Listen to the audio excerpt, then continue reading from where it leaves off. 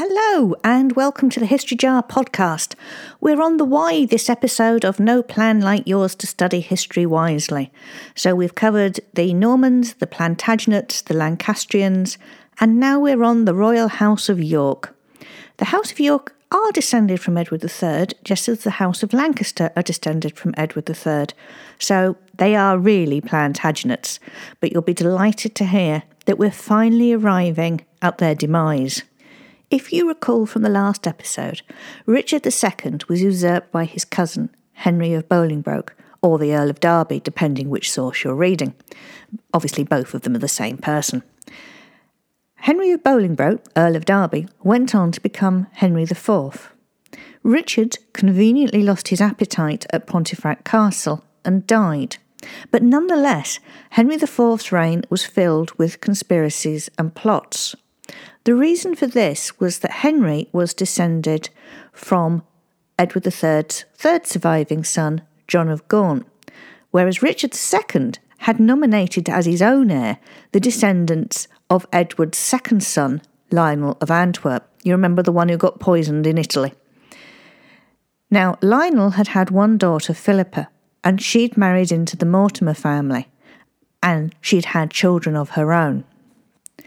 Henry IV kept a close eye on the sons of the third Earl of March, and they were educated at Windsor. But they remained the focus of rebellion throughout their childhood because their claim to the throne was better than that of the House of Lancaster. And because of the family networks that existed, the aristocracy changed their allegiance depending on where they thought they might get the best deal. For example, the Earl of Northumberland, as we saw in last episode, initially supported Henry IV, but when the Percy family became disenchanted with the new king, because they didn't benefit as they'd expected, they just changed sides. Now, ultimately, Northumberland's son Hotspur rebelled against Henry IV. One of the reasons was that Henry IV had not paid the ransom for his brother-in-law that had been demanded by Owen Glendower. Hotspur's wife was Elizabeth Mortimer. If nothing else, it gives you a flavour of the complicated nature of politics and family in the 15th century. Don't worry, I am getting to the House of York. The claim to the throne that originated with Lionel of Antwerp eventually came to rest in the hands of a female Mortimer, Lionel's great-granddaughter, Anne. Now, she had to be married off to a suitable husband, and that suitable husband, well, he wasn't that suitable, they got married in secret, was Richard of Conisbrough, Earl of Cambridge, the son of Edmund of Langley, the Duke of York, although there is a conspiracy theory there, and the Duke of York didn't leave his second son anything in his will. It was just chance that Richard's son, also called Richard, eventually became the Duke of York. But let's not worry about that just now. It's enough to know that Anne Mortimer married Richard of Conisbrough, Earl of Cambridge, the son of Edmund of Langley, Duke of York. The House of York itself is a more junior branch of the royal family than the Lancastrian branch, but the marriage to Anne Mortimer ultimately gives them the better claim to the crown than the one belonging to the House of Lancaster. So, Richard of Conisbrough, who is descended from the fourth surviving son of Edward III, is up to his neck in the familial politics of the period. He secretly married Anne Mortimer in 1408, which can't have pleased Henry IV very much. Anne died in 1411 after the birth of her third child. Richard, increasingly dissatisfied with his position in society, ultimately rebelled against Henry IV's son, Henry V, just as he was on his way to restart the 100 Years' War. So Richard of Cambridge was part of the Southampton plot because that's where the plotters were tried. It's also called the Cambridge plot because obviously Richard of Cambridge was involved, so it depends which history book you're reading. So Richard of Cambridge was executed on the 5th of August, not the 4th, the 5th of August, 1415. You're going to hear much more of that sound over the next couple of episodes, so probably get used to it. Anyway, Richard's aim had to be to place his brother-in-law, Edmund Mortimer, the 5th Earl of March, on the throne. However, Edmund was able to persuade Henry V that he had known nothing about the plot. I'll talk a bit more about Edmund shortly. Shortly after his execution, Richard of Cambridge's elder brother, died, and Richard's 4-year-old son, another Richard, Richard Plantagenet, became Duke of York. So we are at the Royal House of York. So far as Edmund Mortimer is concerned, he was treated well by Henry V. He was actually released from his semi-captivity when Henry V became king. He went on to be part of Henry V's War Council, and he witnessed the King's will. He actually sat on the commission which saw the Earl of Cambridge condemned to death. He took part in Henry V's military campaigns, took part in the coronation of Henry V's new wife, Catherine of Valois, and was appointed to the Regency Council of young Henry VI, which was where he came unstuck. He fell out with Henry's uncle Humphrey of Gloucester and found himself being sent off to Ireland, and he died of plague whilst he was in Ireland. His claim to the throne now passed to Richard of York.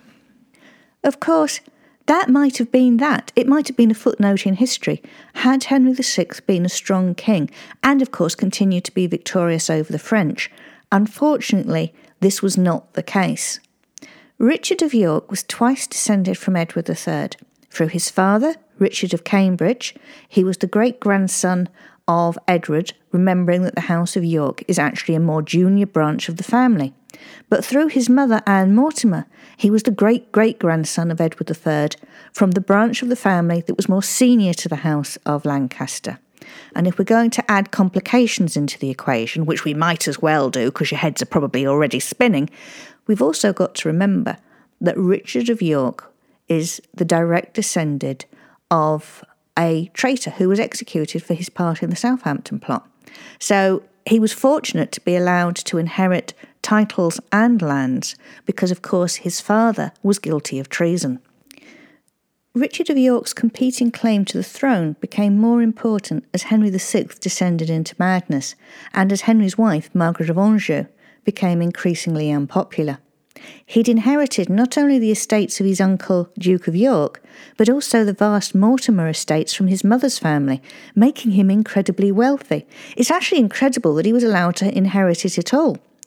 His wardship, because he was a minor when his parents died, was sold to Ralph Neville, the first Earl of Northumberland, just to confirm really that everyone was related to everyone else, because Ralph's second wife was Joan Beaufort, who was the youngest child of John of Gaunt and Catherine Swynford. So there you have a Lancastrian royal link. Eventually, Richard of York was married off to Ralph and Joan's daughter, Cecily Neville. Basically, Richard was as royal as it was possible to be.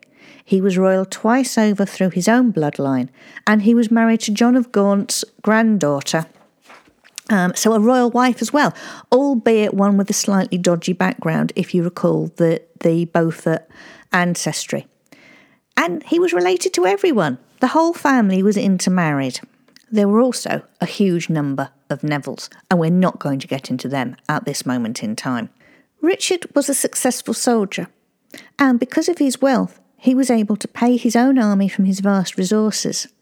But what this ultimately meant is he became very dissatisfied as Henry VI favoured his Beaufort connections in the form of the Duke of Somerset over Richard of York. It might not have been so bad if John Beaufort, Duke of Somerset, had been a good soldier.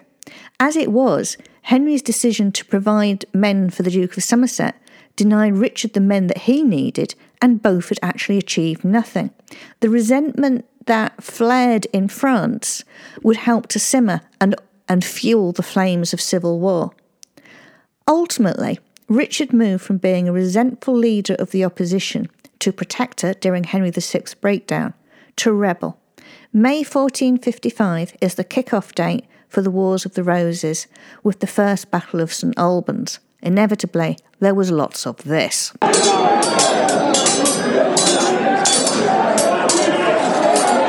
Unfortunately for Richard, Duke of York, he's also the Richard of York who gave battle in vain at the Battle of Wakefield on the 30th of December 1460. His eldest son, the Earl of Rutland, was killed whilst fleeing by Black-Faced Clifford. What a name! in revenge for the death of his own father at the First Battle of St Albans. Richard's head ended up on a spike on Micklegate Bar in York. Now, Richard's son Edward inherited his father's claim to the throne. In 1461, he won the battles of Mortimer's Cross and Towton, which made him King Edward IV. Of course, at that point, there were actually two kings in England. Henry VI now spent a considerable period of time on the run. He was actually captured and eventually murdered quietly after the Yorkist victory at the Battle of Tewkesbury, but more of that in due course. For the time being, let us think of Edward as tall, handsome, and with a remarkable way with the ladies. Now, he actually committed a bit of a blunder in his marriage. In 1464, he secretly married Elizabeth Woodville, and this resulted in a fallout when it became known with his cousin, the Earl of Warwick, also known as the Kingmaker. The Kingmaker, who quite frankly had been doing a lot of the heavy kingship work, had been trying to arrange a foreign marriage with the French, so the kind of marriage that you would expect a King of England to make. However, when it became known that Edward had actually married Elizabeth Woodville, the Earl of Warwick was made to look like a complete idiot, and this led to his own resentment, and ultimately he too rebelled against his king. In the meantime, there would be questions about the legitimacy of Edward's marriage, as it was suggested that he was pre-contracted to Lady Eleanor Talbot. Talbot was her maiden name, Butler was her married. A pre-contract in medieval times was as good as being married.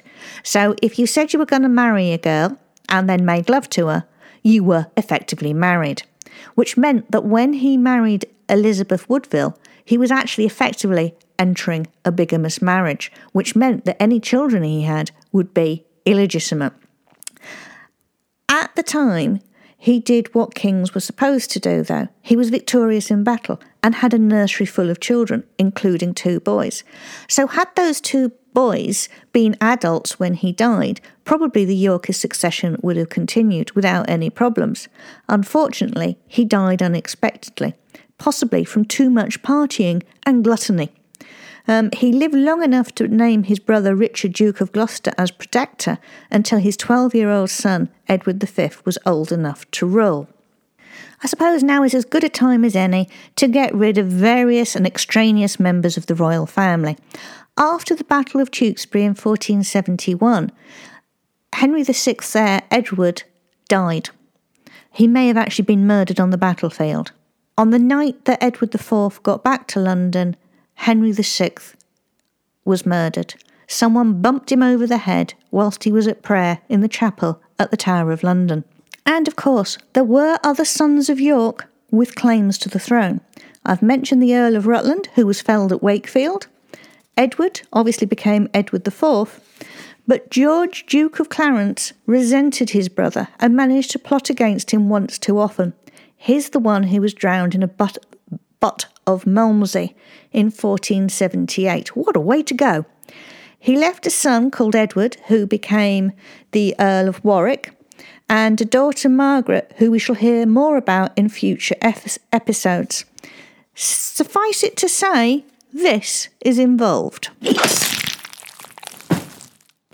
Edward IV's son, Edward V, the 12-year-old, was never crowned. His coronation was planned, but Richard of Gloucester declared Edward's marriage to Elizabeth Woodville to be invalid due to the pre-contract with Eleanor Butler, who had conveniently died in 1468, so no one could ask her. She had been widowed and her property and inheritance was in question, and she had turned to Edward for help. So it fits the pattern of Elizabeth Woodville's courtship with Edward. But Elizabeth Woodville had the sense to have a witness to her secret marriage. Edward, as I've said earlier, was a bit of a ladies' man. He boasted that his mistresses were the holiest, wittiest and wisest of women. Eleanor was the holy one. The wittiest or merriest was Jane Shaw, who probably deserves a podcast in her own right. And his last mistress was Elizabeth Lucy, who was the mother of Arthur Plantagenet, who became Lord Lisle. In any event, Richard III's title as King of England was ratified in the Titulus Regulus of January 1484. Edward V and his younger brother Richard became the princes in the Tower, whose disappearance has caused much speculation over the centuries. Richard, Duke of Gloucester, Richard III, however you want to think of him, has had some bad press over the years, thanks to that nice Mr. Shakespeare. And of course the fact that the Tudors defeated him at the Battle of Bosworth. These days he's better known as the King under the Car Park. On the 25th of June 1483, Richard was declared king. Edward V and his brother Richard weren't seen after August that year. There was a rebellion in October that resulted in the execution of the Duke of Buckingham, who was, incidentally, related to Margaret Beaufort, who was plotting on behalf of her son Henry. It's not exactly as if Richard was having a lovely time. His own son Edward died in 1484, and his wife Anne Neville, the daughter of the Kingmaker who he'd married in 1472, died in March of 1485. He named his nephew John de la Pole, Earl of Lincoln, the son of his sister Elizabeth, as his successor, and entered into negotiations to marry Joanna of Portugal, which rather suggests that he wasn't planning to marry his own niece Elizabeth of York. If nothing else, it demonstrates that conspiracy theories and fake news are nothing new. In August 1485, Henry Tudor, the son of Margaret Beaufort, and we'll go through all of that in the next episode, and his uncle Jasper Tudor landed in South Wales. On the 22nd of August 1485, Richard III became the first English king to be killed in battle since King Harold in 1066. The reason, in part, for him losing the battle was a result of Lord Stanley and Henry Percy, the fourth Earl of Northumberland, who didn't commit their forces to the battle, or certainly not in time. Lord Stanley was married to Henry Tudor's mother, Margaret Beaufort. So, in effect, we've come full circle, back to the way in which politics and family are more or less one and the same thing in the 15th century. You might be interested to know that the Earl of Northumberland was murdered by his own tenants, ostensibly in a tax riot, but more practically because they resented the fact that Richard III had been toppled from the throne, and they regarded the Earl of Northumberland as a traitor to the Yorkist king. Whilst Richard may not have been popular in the south, his passing was much regretted by the people of the north, as is recorded in the City of York records. In 2013, the skeleton found beneath a car park in Leicester was confirmed by DNA to be that of Richard III. The skeleton had suffered 10 injuries in total, 8 of them at the time he died. 2 would have been sufficient to kill him, and some of them appear to have been inflicted upon him after death. He really did have a curvature of the spine. His skeleton reveals scoliosis, but there is no evidence of any of the other deformities which Shakespeare writes about. Richard III was the last Plantagenet King of England. Plantagenet blood became a bit tricky during the reign of Henry VIII, even though his own mother was Elizabeth of York. Being a Plantagenet or a de la Pole became downright dangerous by the end of Henry's reign. And of course, there would be plenty more twists and turns in the monarchy. But as a result of the DNA research to identify Richard's skeleton, it became clear that somewhere in history there has been at least one case of false paternity, both after Richard III's time, and more intriguingly, before. Not that it makes any difference to history. No arrows this week, so for the last time I think we should be hearing this. We're on the verge of leaving the 15th century, and the medieval period. We'll be embarking upon the Tudors in the next episode. The Beaufort family tree by which the Tudors claim the throne will take us back for one last time to John of Gaunt. But more practically, we have arrived at a period when this was becoming more familiar. The Wars of the Roses did not rely on gunpowder-based weaponry, but there wasn't much in the way of sieges during this period. Nonetheless, in 2009, it became clear from the archaeology that the Battle of Bosworth saw the exchange of artillery fire by both sides. However, it's not until the Tudor period, and even then not until 1547 and the Battle of Pinkie, that firepower becomes a major requirement for victory on the battlefield. Nonetheless, castle architecture is changing. Instead of arrow slits, castles are being fitted with embrasures and bastions for cannon. Having flitted from DNA to medieval weaponry, it's probably time to flit to books. We're well into the realms of Philippa Gregory. She makes excellent use of the scandals and gossip recorded at the time. Elizabeth Woodville's mother, Jacquetta, really was accused of being a witch, though I do get a little tired of finding her novels filed in the non-fiction section of second-hand bookshops. And just because something is written in the chronicles of the time as rumour and gossip doesn't make it the truth. More of that later. Back to the books, there is, of course, Con Iggulden's Wars of the Roses series. Under the Hog, first published in 1937, is still a good read, as is Sharon Penman's The Sun in Splendour, which I think was published in the 1980s.